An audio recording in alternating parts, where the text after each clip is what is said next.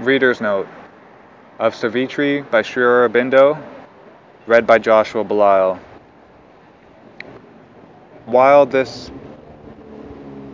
audio recording is being done with love in an attempt towards perfection, its aim is to act as a means for myself to listen to Savitri constantly while working. As such, it is hampered greatly and still early in its attempt.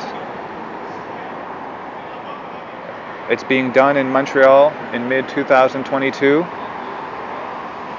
and may it bring myself and anyone else closer to Savitri.